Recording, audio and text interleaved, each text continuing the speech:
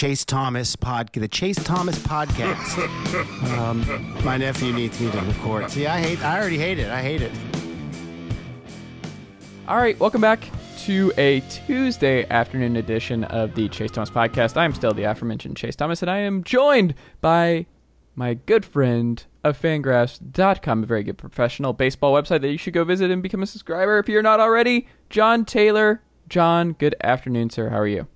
I am doing quite all right on this pleasant Tuesday afternoon here in New York, waiting for some afternoon baseball, chatting about some afternoon baseball. Baseball. Yeah. Exactly. Baseball all the time. John, I will go ahead and tell you, I thought about sending this tweet out, but I'm like, I don't want to get the reaction that I think I'm going to get for this. But I don't know if you saw it tonight, John, but Atlanta United plays at 7, or like right before it. Atlanta Braves played tonight against the Marlins at like 7:20. And the Raptors and the Hawks play tonight as well. I am so pissed off that I have so much to watch. And I didn't realize that like the crossover with the 3 different sports is now just a part of my life for the next couple months. Football is just like, it's just football, and basketball at the tail end, but they play on different nights. John, how am I sleeping again? How am I going to do this? This is something I ran into, and that Boston fans in particular ran into like every April for the last decade or so, because it was the start of Red Sox season and usually toward the tail end of Celtics and Bruins seasons, and they would usually be heading to the playoffs. So everyone had to make that choice of what am I watching. I remember there was a Patriots Day, 7 or 8 years ago. I can't remember exactly when you had the Red Sox playing and both the Bruins and Celtics had playoff games that same day. So granted, that's not a thing I think you ever really have to worry about with Atlanta, is dueling playoff games. But at the same time, no, I know what you're going about, is that, you know, you can only pay attention to so many things at once. Yeah. Well, speaking of things I'm paying attention to, John, you got a new sound. You got a mic. Like, we're not doing this over the phone anymore. You are official. I am a legitimate podcasting guy. Yeah. Which now means I need to start my own podcast that's going to be the exact same as yours, and it's just going to be like just the, you know, we're just going to go head to head. Why? And that I'm also going to call it the Chase Thomas Show. That would be It's going to be really confusing for everybody. Right. It would be. Don't forget, folks, you can check this out by going to chasethomaspodcast.com today, or, you know, if you want to support the show really easily, just go to patreon.com/chasethomaswriter, become a Patreon there, or, you know, just leave us a 5-star rating and review if you like listening to John and I yak about Major League Baseball every single Tuesday. John, a lot of news to get through today. Baseball is here. We were not able to record last week for the start of the season because grad school. It turns out they don't just hand out degrees if you're woke, John. You actually have to do research. You have to do work. And this is I'm in the gauntlet stage of this semester with it wrapping up in a couple weeks. So I have a lot going on. And I was like, I need to make sure I'm okay going into the last couple weeks. So I took the week off. But we're back. And you know who else is back, John? Tim Anderson is making his return for the White Sox. Yeah, and that's a really important thing for them, because he really is especially in terms of just the leadoff factor he presents. I mean, I know he's never been, and probably never going to be, a big on-base guy, and he's never really going to be a guy who just starts taking his walks. His game is predicated on contact and speed, but it is really important for the White Sox to have that at the top of their lineup. And I think Chicago is definitely a team that just could use, I know this sounds kind of like sports talky, but they could definitely use the consistency, because, I mean, that's a team like the Mets where they've just gotten off to such a kind of stop just because of, I mean, in Chicago's case, because of injuries, in the Mets case, just because of bad weather and the Braves COVID outbreak. Or sorry, no, it wasn't Braves, the Nationals COVID outbreak. The Braves have not had a COVID outbreak. I'm not going to lie, I'm mildly, if not entirely, surprised by that. But that is like I said, Tim Anderson's a really important player for the White Sox to have. He kind of makes, and especially when they're already down Eloy Jimenez, when they're already down a bunch of outfielders, or at least a bunch of outfield depth, when they don't really have a backup catcher, there's kind of a lot about that White Sox team where it feels like the pieces don't quite fit right together right now. And I think you're probably seeing that too in just kind of the inconsistent way they play, just how, you know, some days they look like, I mean, it's true, some days they look like world beaters because they have just incredible talent on both sides of the ball, but they also just seem like there's, you know, all the pieces don't really fit together right. And I think Tim Anderson is probably a very important part of that, as I said, like a table setter atop the lineup, and as kind of a steady presence in the middle of the infield. Yeah, and I think they need all the help they can get because they are your team of 2021, John. You were all in on the White Sox. I was, and you need Tim Anderson there if you're gonna come through on that White Sox prediction. Barry Jackson of the Miami Herald had this to say. I was reading. The Marlins apparently played the Braves last night. I tuned out after, a 10th strikeout. I was like, oh, yeah, the Braves won. So I'm assuming the Braves won, by all accounts, last night against the Miami Marlins.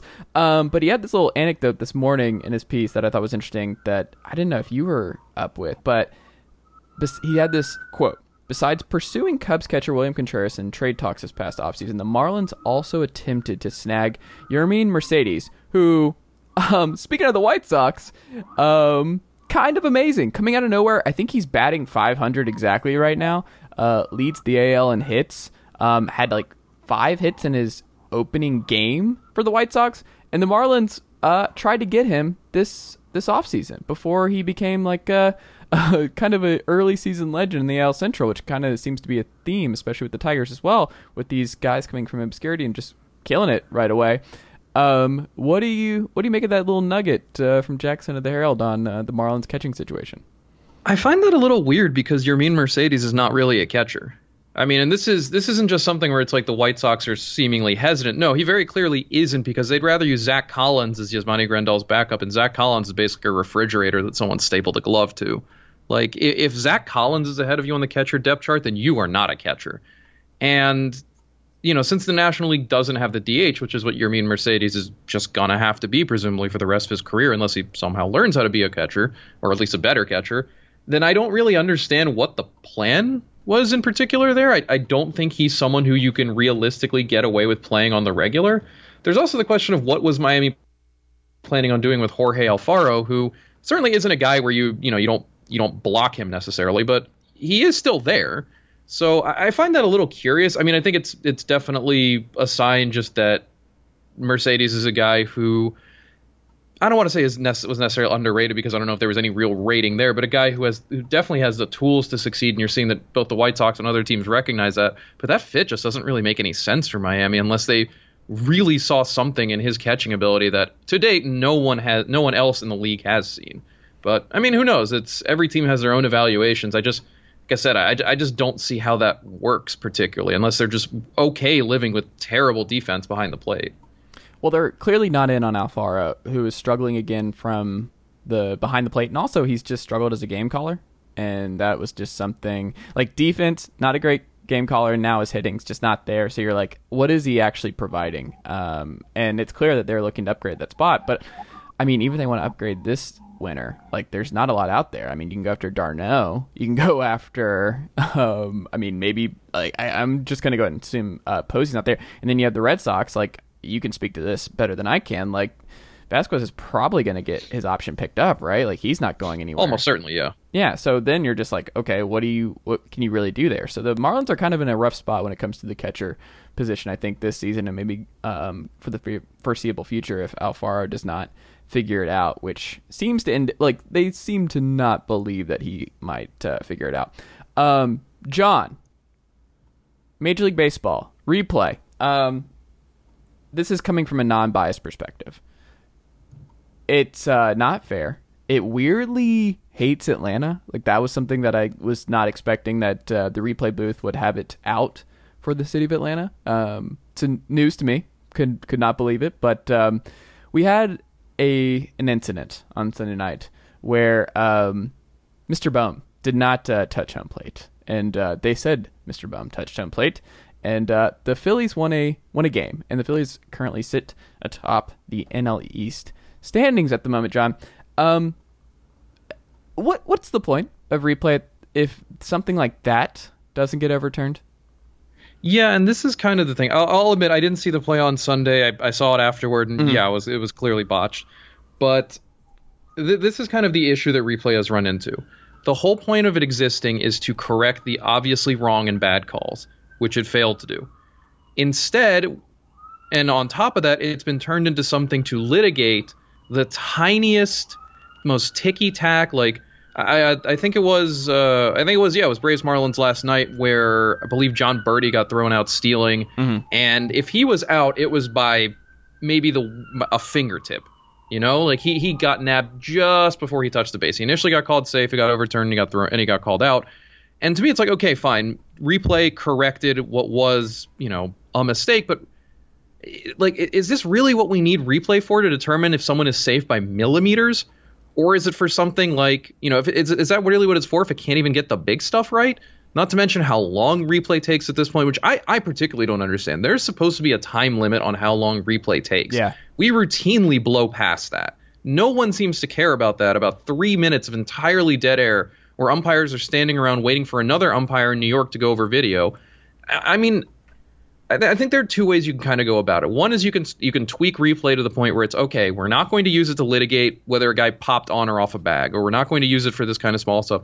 It is only going to be, and I've argued about this before, and I think I've made the suggestion before, that it's only going to be for correcting calls that are visibly wrong to an outside party, aka if the replay center in New York sees a call get made that's wrong, they get on the phone to that particular group of umpires or whatever form of communication and say, hey, you guys missed this call. You called him out. You called him safe at home. We just looked at the video. He's out. You know, that's that.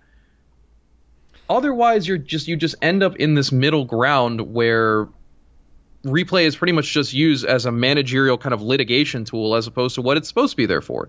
So if it's not going to be there, then you might as well get rid of it. If replay is not going to catch this stuff and all it's going to do is slow the game down for ticky-tack, you know, overslides, then get rid of it. And I know that's kind of antithetical to the idea of like, well, you want the call to be right. The call's not always going to be right anyway. We don't have replay for balls and strikes. You can't review those. I mean, in a similar vein, that Michael Conforto hit by pitch against the Marlins where it was a walk-off where he very clearly not only leaned into the pitch, but the pitch was also a strike. It couldn't be reviewed because you can't challenge or replay a call that involves balls and strikes. Once the umpire called it a strike, that was it. There was no more looking back at it.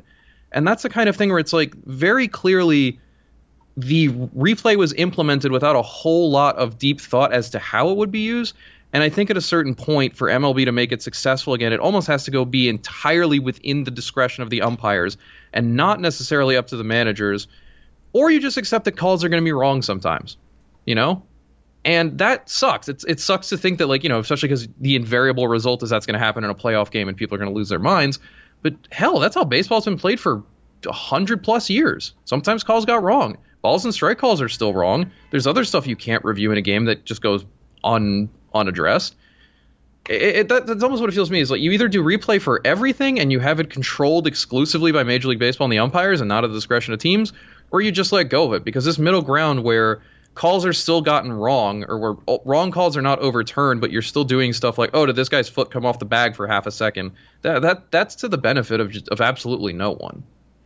No, and I also think it's just counterintuitive to what baseball's trying to push right now. Like the pitch clock and experimenting with getting games done faster by having someone on second to start off. Like that's how the Marlins beat the Braves last night. Like you have it on one hand where you're like, let's get these games done faster. Let's get these pitchers in and out faster. Let's restrict how many times they can go to the bullpen.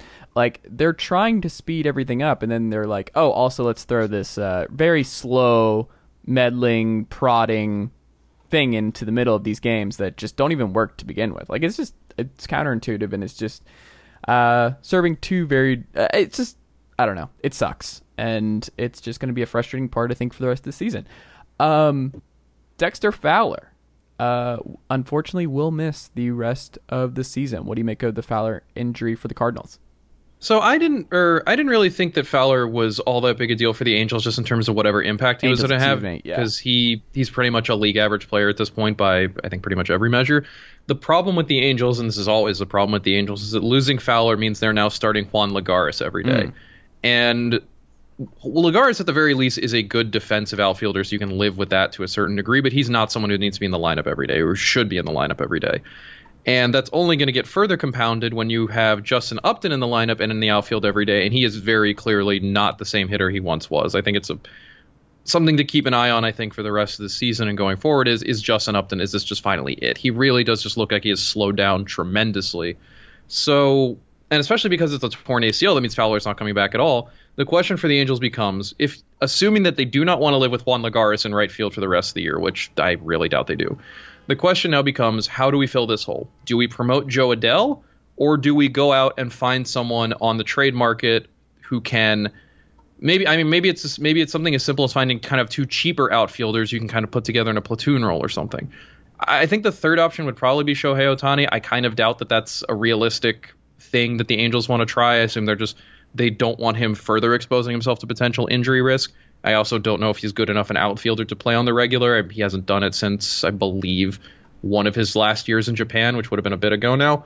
But if you're going to go with Adell, and I think probably the Angels will ultimately go with Adell, the only problem is he looked so bad last year. He really just, looked overwhelmed by Major League pitching, had a lot of trouble making contact. And with there being no normal, really minor league season this year and a lot of alternate site stuff, when are the Angels going to know and feel confident in Joe Adell? And I think that's probably the biggest issue with Fowler is through his injury, it exposes not just the lack of depth, but also forces them to kind of rush that decision on Adell, assuming that they don't want to live with Lagares in right field on the regular. Yeah, it's sink or swim time for Mr. Adell, and it's unfortunate. But the Angels are also playing really good baseball. They're 7-3, and they kind of just can't wait on him if they're really going to make the most of this season. But Anthony Rendon now going to the 10-day injured list as well. Like, are you worried about Rendon right now? No, unless this turns out to be more serious than initially indicated. It seems like it's a mild groin strain, and I don't believe groin strains are those injuries that linger around. This isn't like a wrist or a shoulder injury that you would be worried about, or a back injury or foot injury that you'd be worried about him having to compensate, or that would affect his swing or his stance or anything like that. Assuming the groin injury heals properly, it should be fine and it shouldn't reoccur. But again, it's just that thing where the Angels are just, and granted, this is every team. Like no team that has an Anthony Rendon has a good replacement for Anthony Rendon when he gets hurt. And granted, that's definitely the case for the Angels, who now have Jose Rojas playing third base, and that's, again, to paraphrase Joe Girardi, it's not what you want. But I think it's one of the things where the Angels, more so than a lot of teams, really need to keep everyone healthy, because I know we've talked about this before, and I just mentioned it with Fowler. The depth really isn't there for them to lose guys, and for them to lose top-tier guys for an extended period of time. Like, especially for a team where every win counts, every win counts that much more, better said, because of the position they're in the AL West, where they already have, the Astros right with them, and I guess the A's aren't so much a part of this conversation yet, but they're certainly not a bad team, although they don't look good right now. They can't really afford a long absence from their top guys. They need those guys to get back soon, and they need that depth to be there to help keep them afloat. Joe Musgrove, the first no-hitter of the 2021 season. What did you make of it, John? I just love that after years of being told that Joe Musgrove is happening, that the Joe Musgrove hype is coming, that it actually now is happening, and it only took about 15 years. But he just had to go home. He just needed to go home. And I was going to say, that's the fun part of this especially, is that Musgrove got to do this as a hometown kid. Ideally, it would have happened in San Diego, but you don't always get what you want. And so I think that's obviously just the great part of the story, beyond this is being the first Padres no-hitter in franchise history. But I think you look in particular at what Musgrove is doing, and a few things stand out. First is obviously he hasn't walked anyone, and certainly I don't expect that to continue. He's definitely going to walk somebody at some point. He's throwing more, or he's gotten better results with his pitches. His command seems better. The big thing I'm seeing though is that already, and this is just, I feel bad ragging on the Pirates for this, but it's just so easy to know that when they trade a pitcher, he's going to do something different with this new team, and he's immediately going to get better. The Pirates idea how to develop or work with pitching. And with Musgrove, you see it in getting to San Diego, immediately almost entirely ditching his four-seamer and basically going as a slider cutter pitcher going forward, using the slider against right-handers and the cutter in particular against lefties. And that's worked really, really well for him. That fastball of his wasn't really accomplishing much in years previous. So I think it's just interesting to see there what he's done differently with his arsenal. I think you can already tell, usually when a guy is off to a good start or when a guy does something like this, you want to look at, okay, what's different, what's changed, what's he doing new? And I think with Musgrove, you can see it already. Well, he's throwing one pitch more and one pitch less, and I think that's probably, that's certainly part of it. So it'll be interesting to see, not how long does that continue? I assume he's going to keep doing it, but is that success sustainable, and what is that going to look like for him going forward? It is just a matter of if he's capable of this, and he just proved he's capable of it, then especially too for San Diego, boy, already Yu Darvish and Blake Snell and eventually Dinelson Lamet when he's healthy. And now to have Musgrove on top of that, who they got for nothing, too. Just, again, not to keep ragging on the Pirates, but, boy, they really got not a whole lot in that trade. That's a really big thing for San Diego, have a rotation that especially when Lamet's healthy, goes 4 deep, and you don't have to worry so much about, what's wrong with Chris Paddock, or, is Mackenzie Gore going to be able to make an impact in time, or any of that stuff, especially with Adrian Morejon hurt now, too. Yeah. Last bit of news before we get into the Round the Diamond aspect of our show today. Tim LaCastro catches Tim Raines. What did you make of this really strange but interesting feat? I mean, it's cool. It's definitely something it's one of those things where it's every baseball season gives you 5 or so random, not even 5, but every baseball season just gives you a bunch of random stats. You're I never would have guessed that, or I never would have assumed that was going to happen. And definitely here it's Tim LaCastro matching Tim Raines' record for consecutive stolen bases. You're really? I imagine most people, if and when they saw this news, were what is a Tim LaCastro? Exactly. And I can't say I blame them. He's not really a guy that you really should think of, but it makes sense. I mean, you look at his stats, and certainly in terms of offense, there's nothing really there. I mean, it's mostly a lot of just kind of average 4th or 5th outfielder stuff. But then you look at the sprint speed in the 100th percentile currently, which is really something. I don't believe we have full numbers for that yet because there's a minimum event requirement for sprint speed to show up. But based on what we have solely through what StatCast shows us, I mean, he's one of the fastest men in baseball. So you combine that with the fact that he's working with Raines and that Raines is there to help him, and it doesn't surprise me that he managed to pull this off. It's just funny that he's the guy who pulled this off. I mean, if you could have taken a bet ahead of the 2021 season, someone is going to break Tim Raines' record for consecutive stolen bases. Who is it going to be? I mean, you would have guessed probably, I don't know, a fast guy you'd already heard of, which is I'm kind of defeating my point by not being able to remember a single name off the top of my head. But yeah, LaCastro definitely not the kind of guy you would expect, but he definitely has the tools to do it.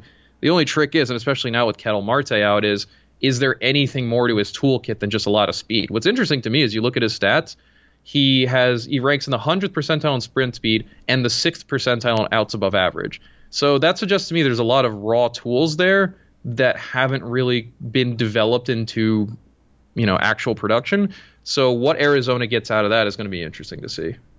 For sure. There's a lot of Around the Diamond stuff that I wanted to pick your brain about today, John. First, we have to talk about the Red Sox, who have gotten off to a hot start. They're atop the AL East, which I assume will be the case all season long, John. Why are the Red Sox winning to start this season? So I think part of it, obviously, or at least going to the season, I always kind of figured this Red Sox team will to a certain degree sink or swim on how well its top 4, and if you want to include Christian Vasquez, and I think you should, top 5, hitters were going to do. And so far you're seeing that, yes, that is entirely the case. This Red Sox team is good right now because JD Martinez is hitting out of his mind, because Xander Bogaerts and Rafael Devers are hitting well, because Vasquez has hit well, and even though Alex Verdugo hasn't hit well so far, he's hit well enough that he's obviously still part of that. This Red Sox team, I think, is kind of similar to the Angels when we talked about them during the offseason about kind of a stars and scrubs approach, where it's there's some big names there, but there's also kind of there is a lot of Hunter Renfroe in the monitors. And the trick for Boston is going to be not even beyond just can those top guys continue to contribute. It's also going to be can those guys we brought in, the Marwins Gonzalez and the Kikes Hernandez and the Hunters Renfroe and the, I guess, Nick Pivetta, but that's a different kind of thing. Can they bring enough of a floor to overcome the fact that they're not stars? Because if you look at the 2020 Red Sox, one of the big problems was there was just no real floor or ceiling for a lot of those guys. So that when the big names struggled, when you had Martinez and Devers struggling all year, and when you had no Eddie Rodriguez, no Chris Sale, that there were a lot of holes opened up and a lot of playing time given to guys who just weren't either ready for it or who simply aren't major league caliber players. And I think, understandably, Boston went into this offseason, I imagine, with the idea of let's patch some of those holes with guys who may not be stars, but at least in Hernandez and Gonzalez and Renfroe are acceptable, capable, average major league players who can excel in certain situations and in certain amounts of playing time. So I think that's going to be the trick for Boston going forward. It's, okay, we've got JD Martinez hitting again. Devers and Bogarts are doing their usual thing. Vasquez looks legitimate. Verdugo is a guy to build on.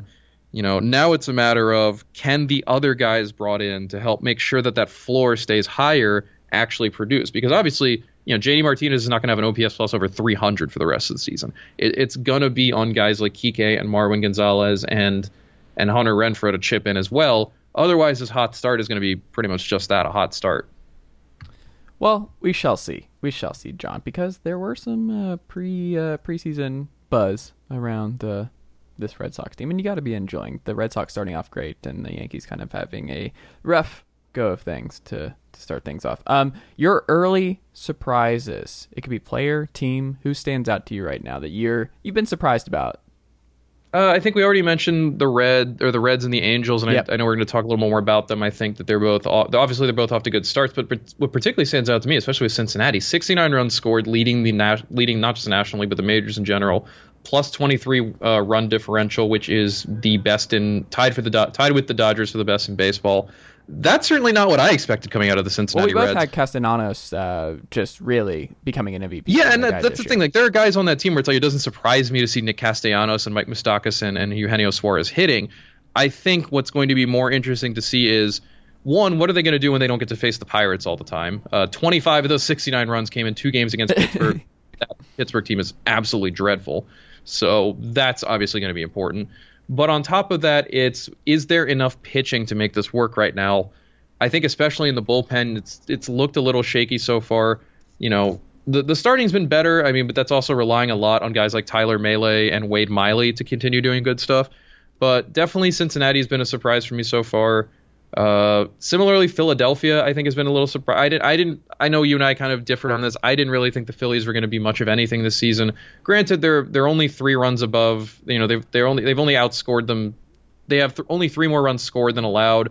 So they haven't exactly been a juggernaut, but they are 6-3. I think the biggest thing for them is their bullpen looks a lot better, even with a little bit of a few blow-ups, and even with Archie Bradley out right now. I think Jose Alvarado is a really big, important pickup for them, kind of give them another kind of top-tier arm. I saw a stat floating around that they have now thrown more pitches at, I believe, 95 miles an hour or more this season than they did last season, which is really crazy, but it's also a sign that this pitching staff does seem to be both better and healthier, and in particular the bullpen. So I think that's a very important thing, and a really important thing to keep an eye on, too, because that NL East race, we already knew it was going to be a crazy one, and now we're just seeing, especially like if the Phillies can keep this up, it's going to get even tighter. Otherwise, I don't know if it's a surprise, because I've joked about this forever that I will always be on his side, but Byron Buxton looking both healthy and awesome is just so wonderful to see, especially when you look at, because Buxton's whole big thing always has been, well, number one, it's been staying healthy, and obviously we can't predict if that's going to continue, but hopefully it does. But number two, it's always been the plate discipline and the approach, a lot of strikeouts, not a lot of walks. This year you're seeing so far he's cut his strikeout rate 10 points from last year, 26.7% down to just over 16. He is almost quintupled his walk rate, 1.5% to 6.5%. Still not a great walk rate, but it's obviously a much, much better rate than 1.5%. And for as much as this is still early season small sample, strikeout and walk rates, any kind of swing discipline rate is usually one of the first things to stabilize, which makes sense. If you look at a guy and he's just swinging and missing all the time, that's not really a good sign, no matter how small a sample you're talking. So the fact that Buxton is doing that, the fact that he just looks, he's just showing better discipline, better approach to the plate, better selection, swinging less, making more contact. I think that's a really, really important thing, and it sounds silly, but you love to see it, and I've just been on the Byron Buxton train forever, so I'm very, very happy to see that. Those are kind of the ones I think that stood out to me, at least on the positive side of things. the interesting for me is like on the negative side of things, at least on a team perspective, I'm not really seeing any teams that are bad where I'm thinking to myself, oh, that's unexpected. I think maybe you could say like, oh, I didn't think the A's were going to be this bad because they've been terrible so far. But that was a team I think we both thought was at real risk of taking a step backward because of their really bad offseason. And I think you're already seeing that so far. Alex Coffey over The Athletic wrote something that pretty much got right to the heart of it, which is this team very quickly had its depth exposed, and that depth was all old and cheap because A's ownership does not want to spend to ensure that they actually have the best quality players. So I'm not surprised by that, but at the same time, it's a little sad to see just how bad the A's have been. I think another team that has real train wreck potential is the Diamondbacks. I know they're getting Zach Gallen back today, but they have not looked particularly sharp. That offense is not particularly good. That rotation does not have a lot of depth. That bullpen is a total mess right now. And I know no one pegged Arizona as a playoff team. I don't think anyone really has them as a contender, but they could sink a lot further than I think even people are ready to think. And which just raises the question to me too, as to, this is an Arizona team that looked a lot better than this, 2 years ago, 3 years ago, that looked like it was on the right path. And now we're looking at a team that, you get the distinct vibe that enough injuries probably pushed this team to more than 90 losses. I don't know how the problem is they're in the same division as the Rockies.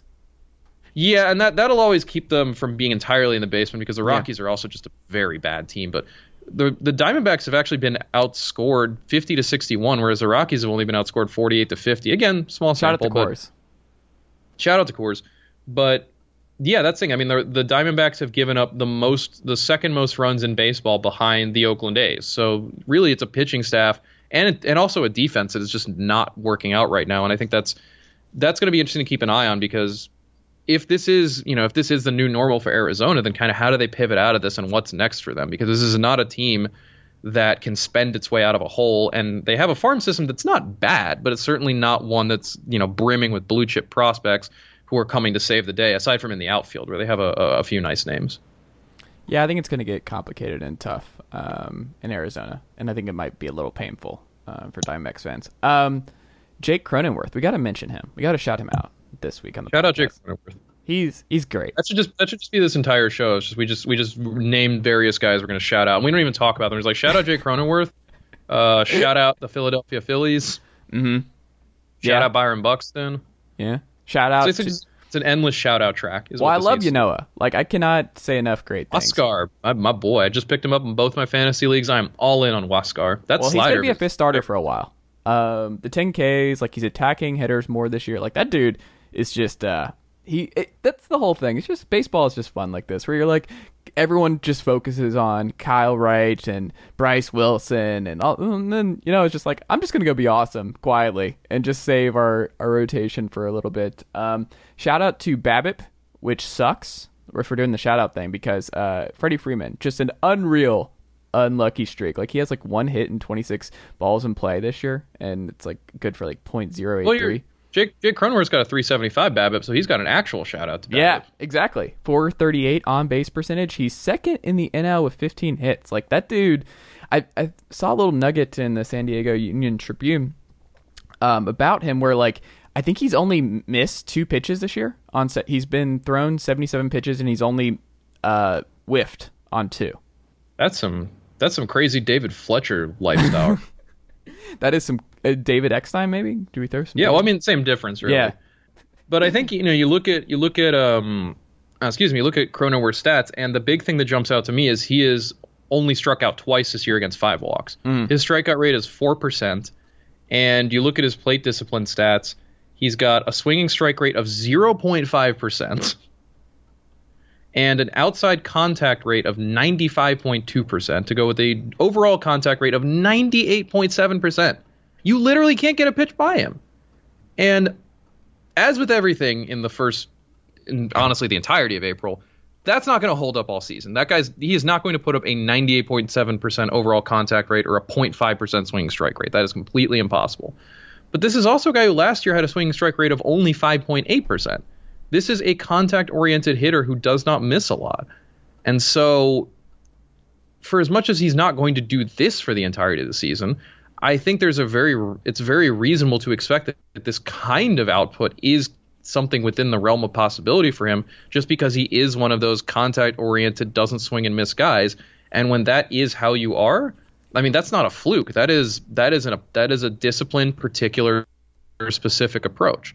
So it's something to keep an eye on. I'm not gonna lie, Jake Cronenworth is not a guy I'd really been paying attention to throughout the first part of the season, mostly because, I mean, when you talk about the Padres, it's been Musgrove's no-hitter, it's been Tatis's injury, but definitely something to keep an eye on, because man, those numbers are absolutely crazy, and it's gonna be interesting to see, like, especially how is it that he's gonna keep this up. Yeah. Speaking of keeping things up, Kevin Gausman, who none of us can just quit. Like, this dude's just going to be a swing guy for a contender in like 6 months. But like, he's back to being Kevin Gausman in San Francisco early on this season, John. Yeah, and I'd actually be curious to see what the plan is for him, because you're right that he definitely looks like a guy who, if the Giants are not in the race, and I don't really see any reason to think that they're 6-4 right now. They've scored more runs than they've allowed, albeit just by 2. But we've talked about, the NL West is just brutal, and the NL wildcard race is going to be just as tough, because you're going to get a bunch of the NL East teams, I think, plus whoever manages to not win the NL Central is going to be involved in that. So I could definitely see him being a guy who is at least mentioned in trade rumors before the All-Star break, before the trade deadline. But I guess the thing is, if you're San Francisco and you have an idea of like, okay, we're building this core, we're trying to rebuild things going forward. Is this a guy you want to build around? Is this a guy you want to try to keep in some capacity? I know he's only signed through 2021. He's a free agent again next year. But is this someone where if he puts together another good season, you kind of roll the dice and say, hey, look, we don't really have a whole lot of kind of in-house pitching options right now. Johnny Cueto is old, and I believe also on the last year of his contract, or getting close to it. Logan Webb has not really looked all that great so far. Aaron Sanchez, I think, is still kind of a project in the making, even though he's looked all right so far. A similar deal, I think, with Anthony DeSclafani. It's, a lot of those guys, I think, are in that Kevin Gausman program of, let's see if we can build something up here. So once you have built something up, is that something you want to keep going forward? Because of the fact that as the Giants, they're not going to be spending a lot of money in free agency, and that really any other pitcher you get your hands on through free agency is also going to be in that same realm of above 30 and kind of a long-term risk regardless. So why not take the long-term risk with the guy you already know and already like, and who seems to have built something sustainable? Because you look at what Gausman's done, it doesn't feel like a fluke. Yeah. And, especially because you don't have that much 30. under. How is he only 30? I mean, the Orioles pitchers, man, they all came up with like 21, got their brains beat in for 4 years, and then got to go and do nice things elsewhere. But the other thing is, the Giants have so little money committed to next year. They have Evan Longoria for $20 million. They have a handful of guys who are going to be in arbitration, or they're going to pay Posey. They're going to pay Posey, although he's got a $22 million team option that's almost certainly going to be declined for a $5 million buyout, and I assume he's going to get a nice short 1 or 2 year deal to run it out. Or sorry, he has a $3 million buyout. Cueto's gone off the books. Brandon Crawford's going to be off the books. Brandon Belt is going to be off the books. That's a lot of money that's going to free up. And given, like I said, the Giants are not a team that's going to jump feet first into the free agent market. I assume that they're not going to spend a lot. I assume that if they do, probably some of it's going to be targeted at a shortstop. And especially because a lot of their best prospects coming up or coming forward right now are hitters, led by Marco Luciano.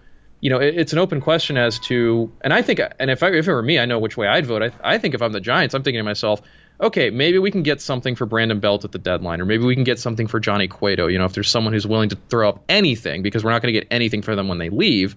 But to build around this, especially, like I said, hitter first core of Marco Luciano and Joey Bart and Heliot Ramos. Do we want to keep a guy like Gausman to be our number one right now while we kind of keep building to that new young core? And I say yes. I don't think there's a reason not to, really, because, well, he's playing really, really well, or he's pitching really well. It looks sustainable. And what else is really there that you're going to turn to that's going to be just as impactful? I think the Giants are probably still going to keep doing let's find some guys like Aaron Sanchez and Anthony DeSclafani who are undervalued but have skill that they've shown in the past, and see if we can't bring it out. And I think that makes sense. But once you've managed to unlock that with a guy, why not hold on to it? Like you said, Gausman's only 30. he's probably not going to be that expensive next year, at least in terms of what you would think. Especially because, I mean, a lot of it's going to depend on what the new CBA looks like too. But I think if I'm the Giants, I'm probably hanging on to Gausman unless I get an offer I simply cannot refuse at the deadline. Yeah. We'll see. Last thing as we wrap up here today, John. Your early concerns. What have you monitored? You're like, oh, this is something I did not see coming. That kind of troubles you right now. I think I already mentioned Oakland. I think their depth is a real problem, and for as much as obviously it's early. There's no one is completely finished as of yet. But that was a team that really could not afford a slow start in the division they're in. Their playoff odds are all the way down to 15% right now because of the fact that they started at 0-6. Like, those games still count. Those games still matter. And the Angels and Astros getting off to strong starts makes that much, much worse for them. I think we mentioned the White Sox already, that there's some concerns there as to how these pieces all kind of fit together. We can also not emphasize enough for good teams how much even games in April matter. Because I've seen that thrown around with these losses and the Braves loss and stuff like that, or the Mets winning a game because Conforto stuck his arm out. Like, those can be big things if your team is good. Like, if you are in the thick of things, you can win a division. You can get in the play-on game by that one game. The idea that these games do not matter for good teams is silly. Yeah, like, wins in April count as much as wins in September. We just don't think they do because it's April versus September. Mm-hmm. But no, all these games matter, and any hole you're digging yourself into right now is one you still got to dig yourself out of. Yep. And I think you're seeing that with the A's. I wonder how much you're going to see that with the Nationals, another team that I'm willing to give them the benefit of the doubt somewhat because of that COVID outbreak. Is they had to play with a clearly limited roster for a little bit. I think kind of similar to the Mets, it's really hard to get a rhythm going when you just don't really get to play consistently or when you don't have your best players available because of things that are out of your control. But I just think that's mainly it for me. Is like, you look at those teams that were supposed to be contenders or could have been, at least, in with Washington, with Oakland, less so with Chicago because they are that AL Central is kind of a mess. But where there's some very clear issues there, where you wonder, okay, you guys either need to figure some stuff out in terms of kind of who sticks and who goes, or you need to add some help because right now this roster is not. You just look at it and go, no, you don't have enough right now, or there's a very clear problem spot that you need to address one way or the other, either through somehow internally, somehow maybe through trade at some point. Because again, yeah, it's early. You don't want to overreact to things that are happening in the first 2 weeks of the season, but all these games count, and the holes that are open, the holes that are visible, they're not necessarily just going to go away when the calendar flips to May if you don't do anything about it. All right, John, we will leave it there. Anything you would like to plug or anything like that before we get out of here today? Just go on over to Fangraphs. We're still doing our April membership drive. Sign up for a membership if you haven't already. You get access to all our great stuff. Plus, if you sign up for our highest tier membership option, you get to browse the website ad-free, which really, really speeds up the experience. If you already have a membership, also, you can gift a membership to someone. You can buy a membership and send it on to a friend, a family member, a fellow nerd. That counts toward our membership drive as well. All your support helps keep Fangraphs going. So head on over there if you've never been, or if you've been a million times. Give us your support and help keep Fangraphs alive. All right. Well, go do that. It's a great website. I check it every day. So go do it. John, thank you as always for my friend. I love that we got the good voice. We got the official John Tayler microphone. I'm so excited. I got to do podcast voice, and at some point I'm gonna have to do radio voice where I just kind of deepen it and just sound, load it up with gravitas. Yeah, get really mad at Indians just more fans measured and slow, just to very much going forward, and we can see in these particular forecasters. I'm just gonna turn this into ASMR and just have some fun with it. There you go. John, thank you as always, my friend. We will talk next week. All right, later, dude.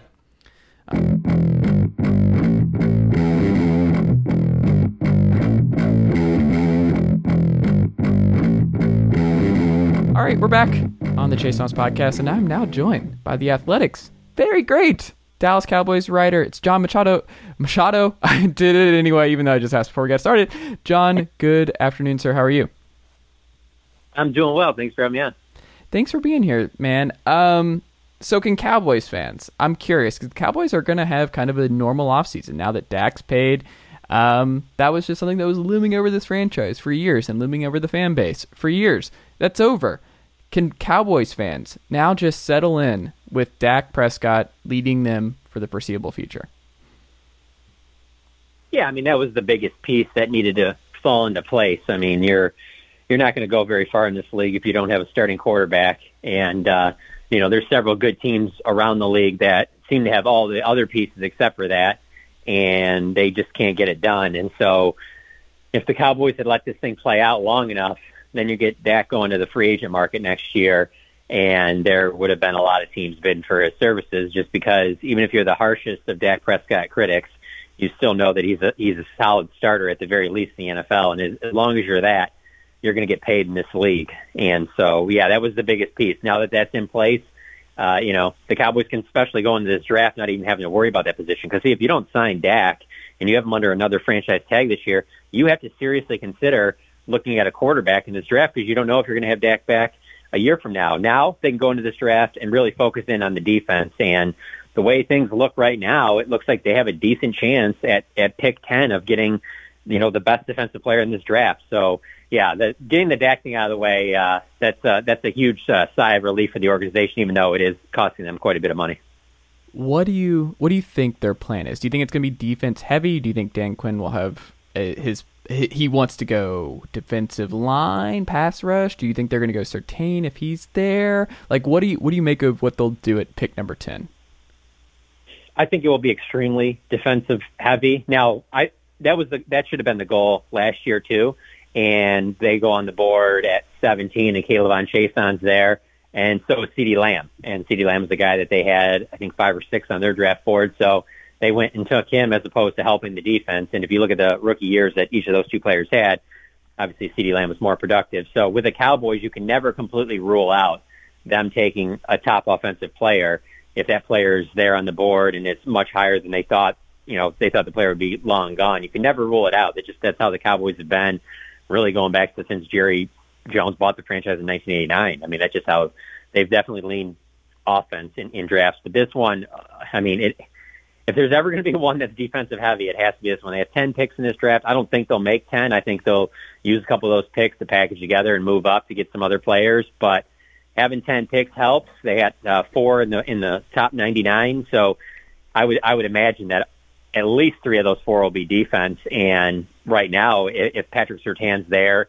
at number 10, he certainly makes a ton of sense. I mean, corner's a major need for them.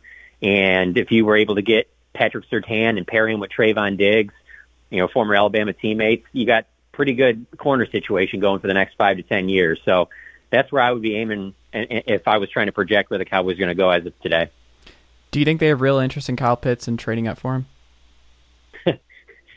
Yeah. I mean, I'm sure there's some interest in him just because he is such a unique talent and at the tight end position on top of that. But I find it hard to believe that they'd be willing to trade up. I can play ball if you said that they're interested if he was there at 10. He's just not going to be there hard to believe. Yeah, no, I don't think he will be. But I'm just saying that because there's a lot of Cowboys fans that don't even want them taking him if he's there at 10. And so interesting. I do think that they would consider him at 10. Yeah, there's a lot of Cowboys fans want them to fix his defense and have wanted them to fix his defense for the better part of the last decade. Mm-hmm. So, but no, but I don't think that they would trade up because really, to be honest with you, to get Kyle Pitts, I think you got to get in the top 5 or 6, and to go from 10 to 5 or 6, it's going to cost you a ton. And I don't think, me personally, I don't think you pay that unless you're trying to go up there to get a quarterback. I just don't think you do that, even for a tight end, even if he's a once in 10-year prospect at tight end. I don't think you give up what it's going to take to get from 10 to 5 or 6. So I think if they don't go defense at 10, and I agree with you, I don't think Kyle Pitts will be there. Don't rule out if a Penei Sewell. That's what I was just about to ask. Yeah, if one of them fell there. I mean, the Cowboys have, and I like to judge them on recent draft history because Will McClay has been running their draft since 2014, and they certainly have. They've been one of the better teams at drafting since he's taken over, and he certainly has put a premium on the offensive line, and they have spent several first-round picks on offensive linemen, and so you just spend all this money on Dak Prescott. You had Lyle Collins out all of last season. Tyron Smith missed all but 14 games he missed last year. So offensive tackle is an issue in terms of health, and so if one of them were to be there, that could make stuff interesting too. Interesting. Yeah, I kind of wonder when Cowboys fans gloss over the offensive line, because like that's my biggest thing for them is like if they have the number 1 and number 2 offensive lineman on their board sitting there at number 10, I just over corner. There's a lot of talent there, and you can find those guys. And there's the pass rush. Like it seems like kind of a weak pass rush draft. And I would be hesitant to reach on that. And also just the history of Cowboys. They've done really well drafting offensive linemen. Maybe not the best at drafting defensive linemen. Maybe not the best at drafting corners. And also, I'm not sure if I'm betting on Dan Quinn developing all these guys. Like, as a Falcons fan, as someone who watched Dan Quinn for several years coach up this defense, I'd be concerned anyway if I'm a Cowboys fan, where I'm like, you know what I know for sure? Our offense is going to be awesome. Like, that was the idea with CeeDee Lamb. We're already awesome. Let's just add him into the mix and make it even more difficult for teams to kill us with 11 personnel. So, I don't know. I think that's interesting. Like, let's say in this scenario, John, that Penei Sewell, Micah Parsons, and Patrick Surtain are there at number 10. Where do you think they go? I think they would take Sewell. Interesting. He's just too good of a prospect. I mean, you'd be getting probably the best offensive tackle in this class. And, that offensive tackle is a position. I was doing some research for one of our podcasts at The Athletic. And, I mean, it's hard to find diamonds in the rough as starting offensive tackles outside that first round. There's a few that are in the second, and then there's the complete outlier with like David Bakhtiari from Green Bay, who was like a 4th round pick. But for the most part, if you want to get starting quality offensive tackles that's a position you can be the starter for a decade. If you want to get a guy like that, you probably have to do it in the first round and probably pretty high in the first round. So if they have serious concern about Tyron Smith or Lyle Collins' future, that would certainly be an answer to it real quick, because you would have a guy that could step in immediately or could possibly, sit back. And here's the thing, like, I don't think anybody, even if Lyle Collins and Tyron Smith are healthy this year, expect them to play every single game. It hasn't happened over the last 5 years. So it's flushed with how much they use the swing tackle, things like that. Like, they would find a way to get Penei Sewell out there, and they would put Dak Prescott in a great position for a long time, with the protection in front of him. And also, I think it would help the running game too. I mean, that's clearly been a problem in Dallas the last couple of years after they spent, a top 5 pick on Ezekiel Elliott. It just hasn't been the same last couple of years. And, while some of that's on Zeke, some of that's on the offensive line too. So it is interesting that you mentioned the Dan Quinn thing, because that was the other thing, looking back on some of his history drafting with the Falcons. Obviously, like a guy like Tack McKinley, he took him in the first round, and Vic Beasley, like, those are some of the first round picks he took when he immediately took over the organization. So it makes me think, what if Patrick Surtain maybe isn't there at 10? Would they be willing to reach? Would they be trying to get like a Kwity Paye or one of these other edge rushers, Ojulari from Georgia?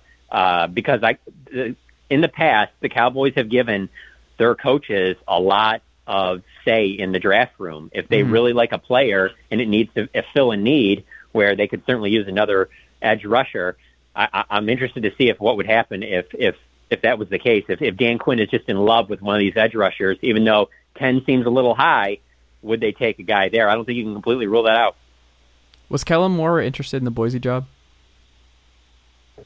Yeah, for sure. Okay. But I've heard mixed stories on why that fell apart. I mean, I've heard stuff about, the commitment to the football program and things like that might have been an issue. Contract stuff, things like that. But no, there certainly was interest. I mean, he interviewed for the job, and I'll say this: I do think he's going to be a very good offensive coordinator. He's going to be a good offensive coach, and possibly even a good head coach down the line in the NFL. But I would never rule him out going back to Boise State. I mean, he absolutely loves his time there, and obviously he's beloved there for what he's done. But I don't know. I think it would be tough to.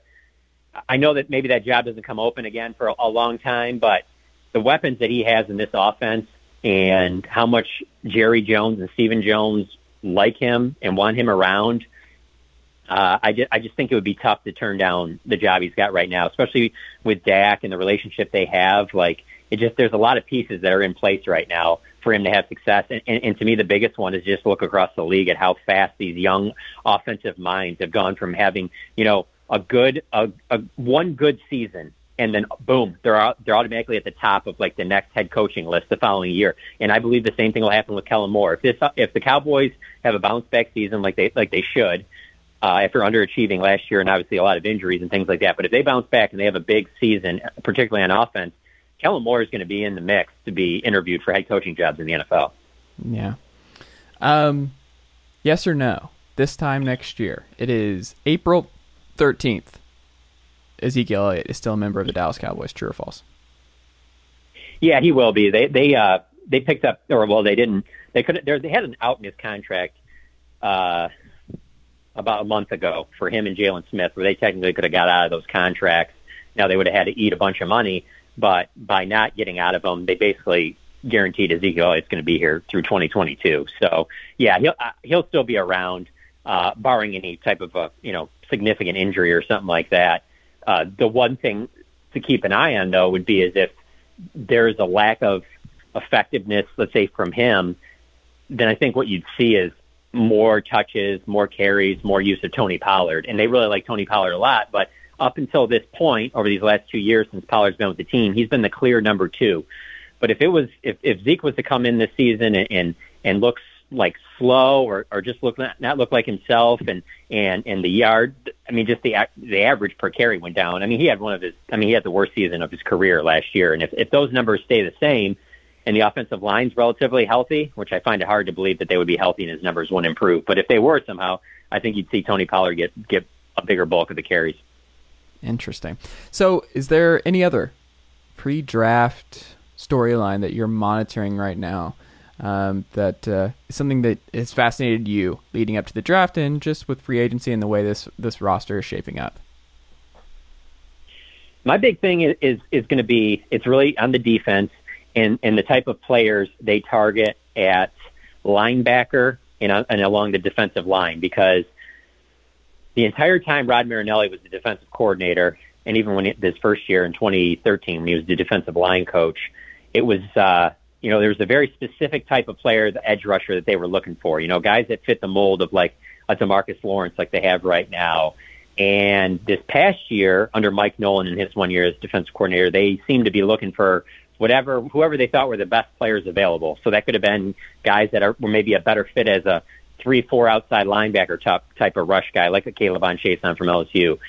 And now under Dan Quinn, it certainly seems like they're going to go back to what they were doing under Rod Marinelli. And so if that's the case, then you're going to go back to if they're going to use a high pick on a defensive back, it's probably going to be a taller guy, a longer guy. That's where Patrick Surtain fits in perfectly, as opposed to if you don't grab a corner in the first round, in the second round, a lot of those guys that are there, like Elijah Molden and Asante Samuel Jr., they're not the taller type corners that like a Dan Quinn, Seattle style defense, Rod Marinelli with the Tampa 2. That's not really what they like. And so I'm interested to see through this draft how they attack those positions, because they have to be addressed, and it'll tell you a lot more about the direction of this defense, because I mean, just last year was just a disaster. It was like I didn't even know what I was watching out there. The Cowboys defense has never been anything special over the last decade. Don't get me wrong, but last year was inexcusable how bad they were, particularly against the run. So how they address this defense, particularly in the front seven, that's going to be the thing I'm most interested in, because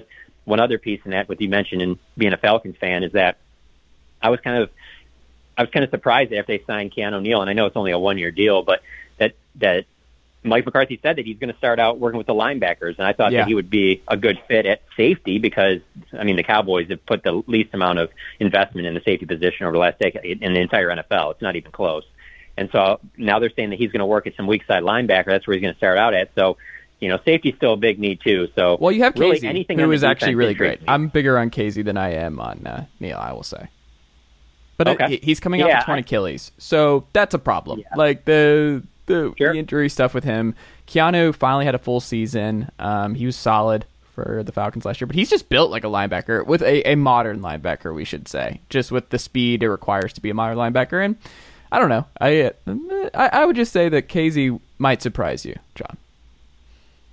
Well, anything positive from the safety position will be overblown in Dallas, because there just hasn't been a lot of production from safety. Like I said, for I mean, we're going on a decade. I mean, they just haven't spent on the position in free agency or in the draft. There just hasn't been a high draft. I mean, they drafted Byron Jones in the first round in 2015, but it was like you knew he was going to be, eventually they're going to move him to corner because that was just the position he fit best in.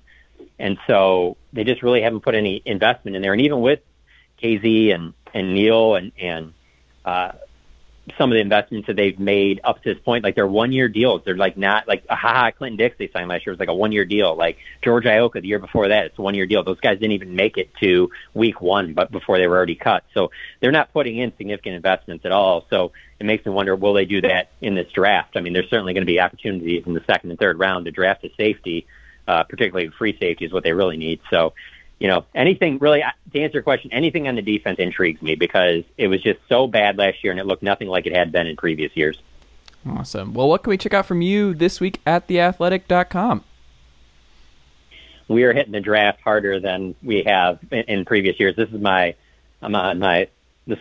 second, a little over second year with The Athletic. I used to work at the Dallas Morning News covering the Cowboys. And, every year I feel like, whether I was working at the Morning News or now at The Athletic, like the draft just keeps taking on like a bigger and bigger piece, like to almost where like there's more hype about the draft, I feel like, than there is even for a lot of games during the season. It builds, like you start doing mock drafts like almost 2 months ago, I think I did my first one, just putting out things like, especially with the Cowboys, because they don't spend much in free agency. So it's all about the draft. So yeah, pretty much 3-4 days a week for the next, couple of weeks. It's going to be just draft stuff all day long. So whether it's projecting things that could potentially happen or just kind of giving our takes on players and stuff like that, there's going to be a lot of stuff coming, all draft related now and then probably even through the draft going into May. All right. Well, go keep up the great work, my friend, and thank you so much for making the time. I greatly appreciate it. No problem. Anytime.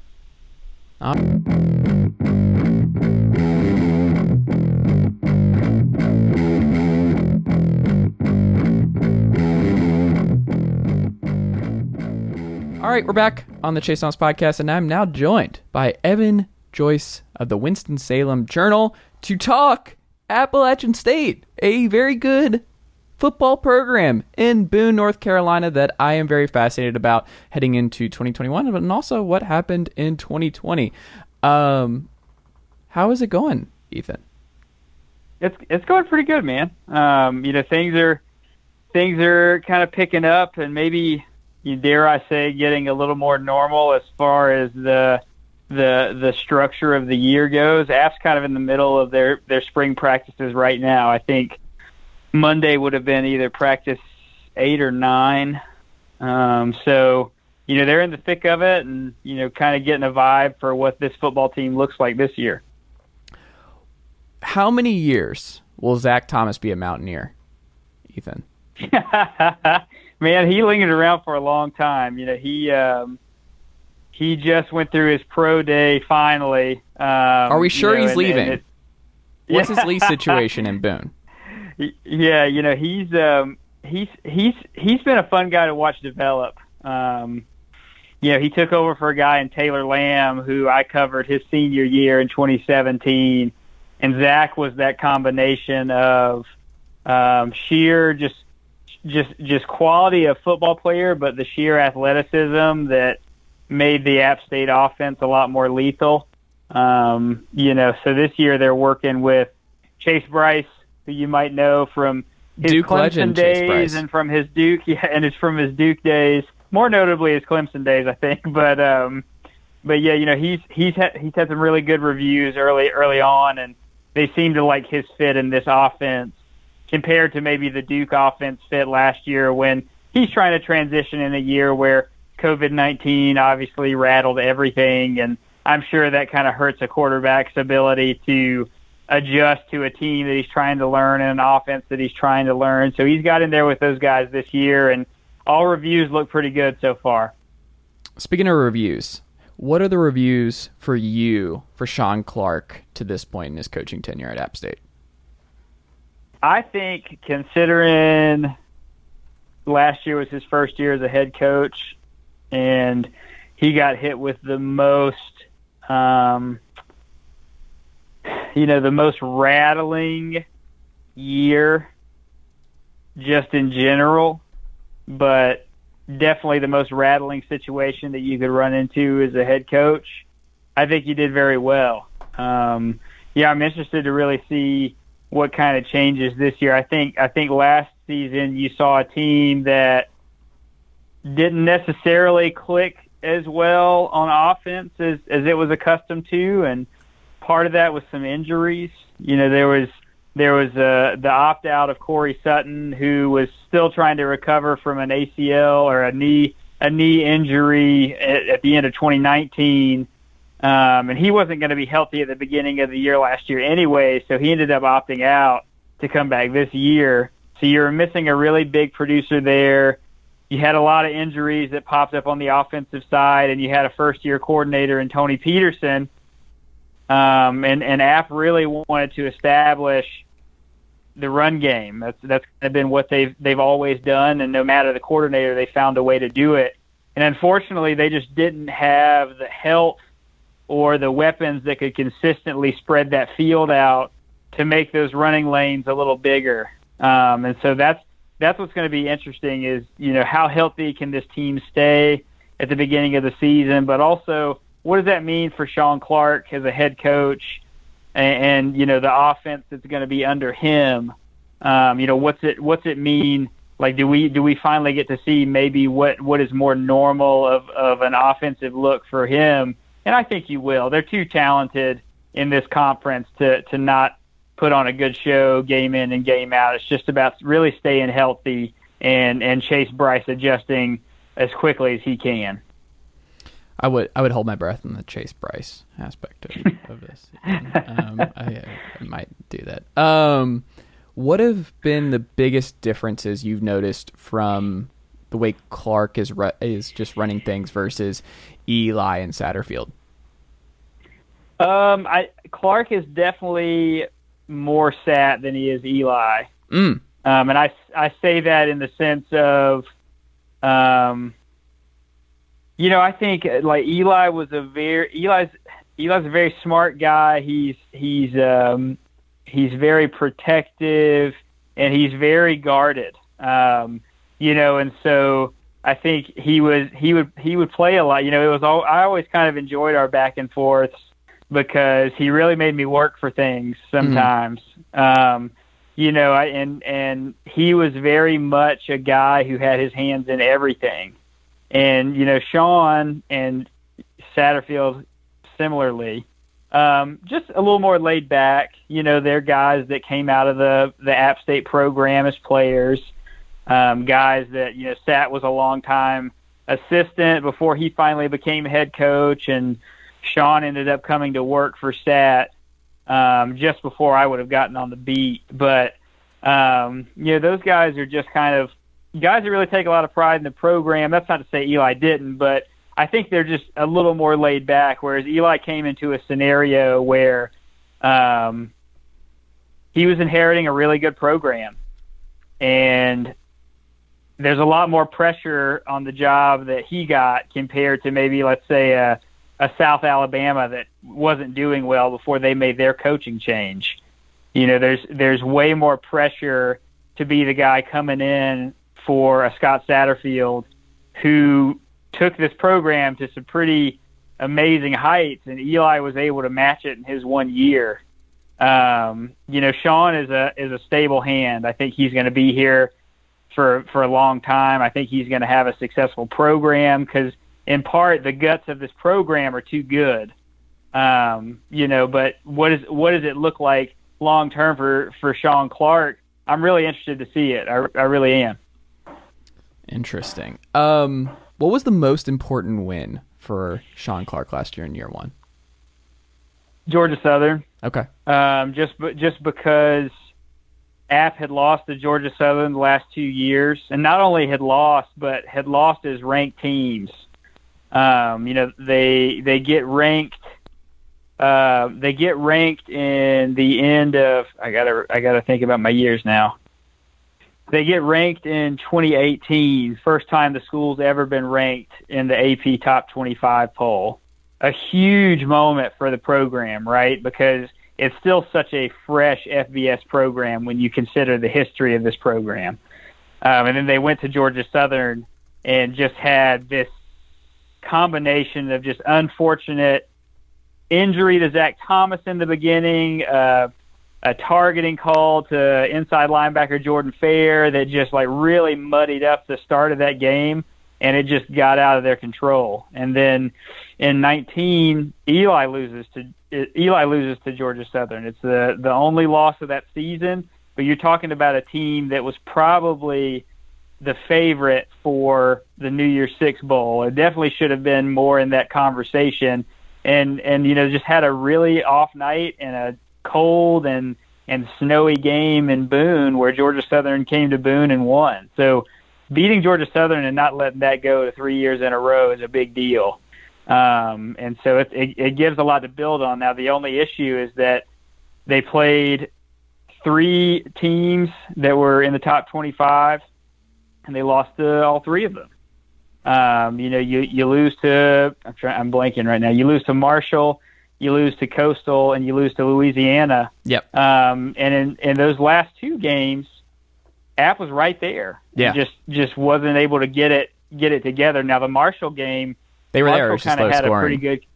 Yeah. It was low scoring, but that deficit seemed so much bigger in that game than say the Coastal and the Louisiana game, because you could. There were moments where you could see maybe the tide turns in the Coastal and the Louisiana game. Against Marshall, that was just one of those games where it seemed like it was kind of once that 10-point lead got established, and it was like, this feels like a lot bigger than this, because App was just clawing as hard as they could and couldn't get through it. So they were a good team last year. Wasn't always pretty, but little things are what decides games like that, and it just so happens that they lose those 3 games to teams that they maybe could have beaten if they play a little bit better that day. What are the spring storylines that you're monitoring right now? Definitely Chase Bryce.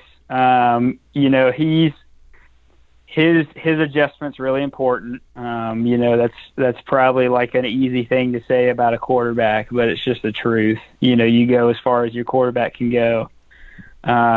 Offensive line's a big one, just because they're losing. I'm thinking they lost 3 of their 5 starters. Essentially your left tackle, your left guard, and your center. The guy who played right guard last year is a guy named Bear Hunter, and he's switching from right guard to center. That's probably one of the best names in college football, might I add. But his adjustment from guard to center really kind of establishes probably the rest of how that O-line takes shape.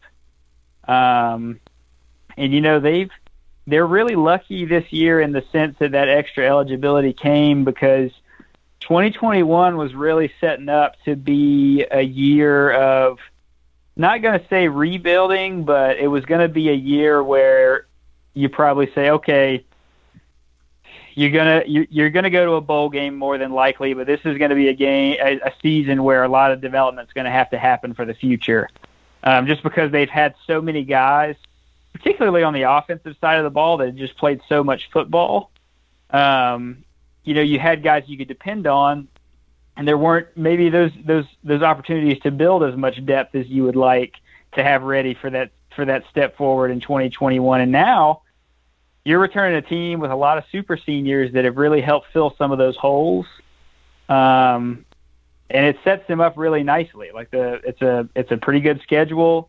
You could really have some pretty big moments in the start of this season with the games that they're playing in. So it set them up really well when this extra eligibility came, because it meant some guys that have been playing football and maybe have even been starting for 4 years get to come back for one more year and help smooth over what would have been maybe a harder year without that extra eligibility. Interesting. All right, well, what can we check out from you this week at the Winston-Salem Journal, Ethan? Well, I'm actually doing some longer range things. TBD, but they are in the middle of spring practice, and I'll be up there on Wednesday and on Saturday, probably just trying to hopefully giving a little more insight on the mind of Chase Bryce, because I think he's like a really I think his approach is really interesting, and he's from what I've heard from teammates and coaches, he's hyper analytical, and I'm really wanting to pick into his brain a little bit and see what it's like. So hopefully that'll be coming soon. But you guys can follow me on Twitter at Ethan Joyce WSJ. All right. Well, keep up the great work. Thank you so much for making the time today, Ethan. I greatly appreciate it.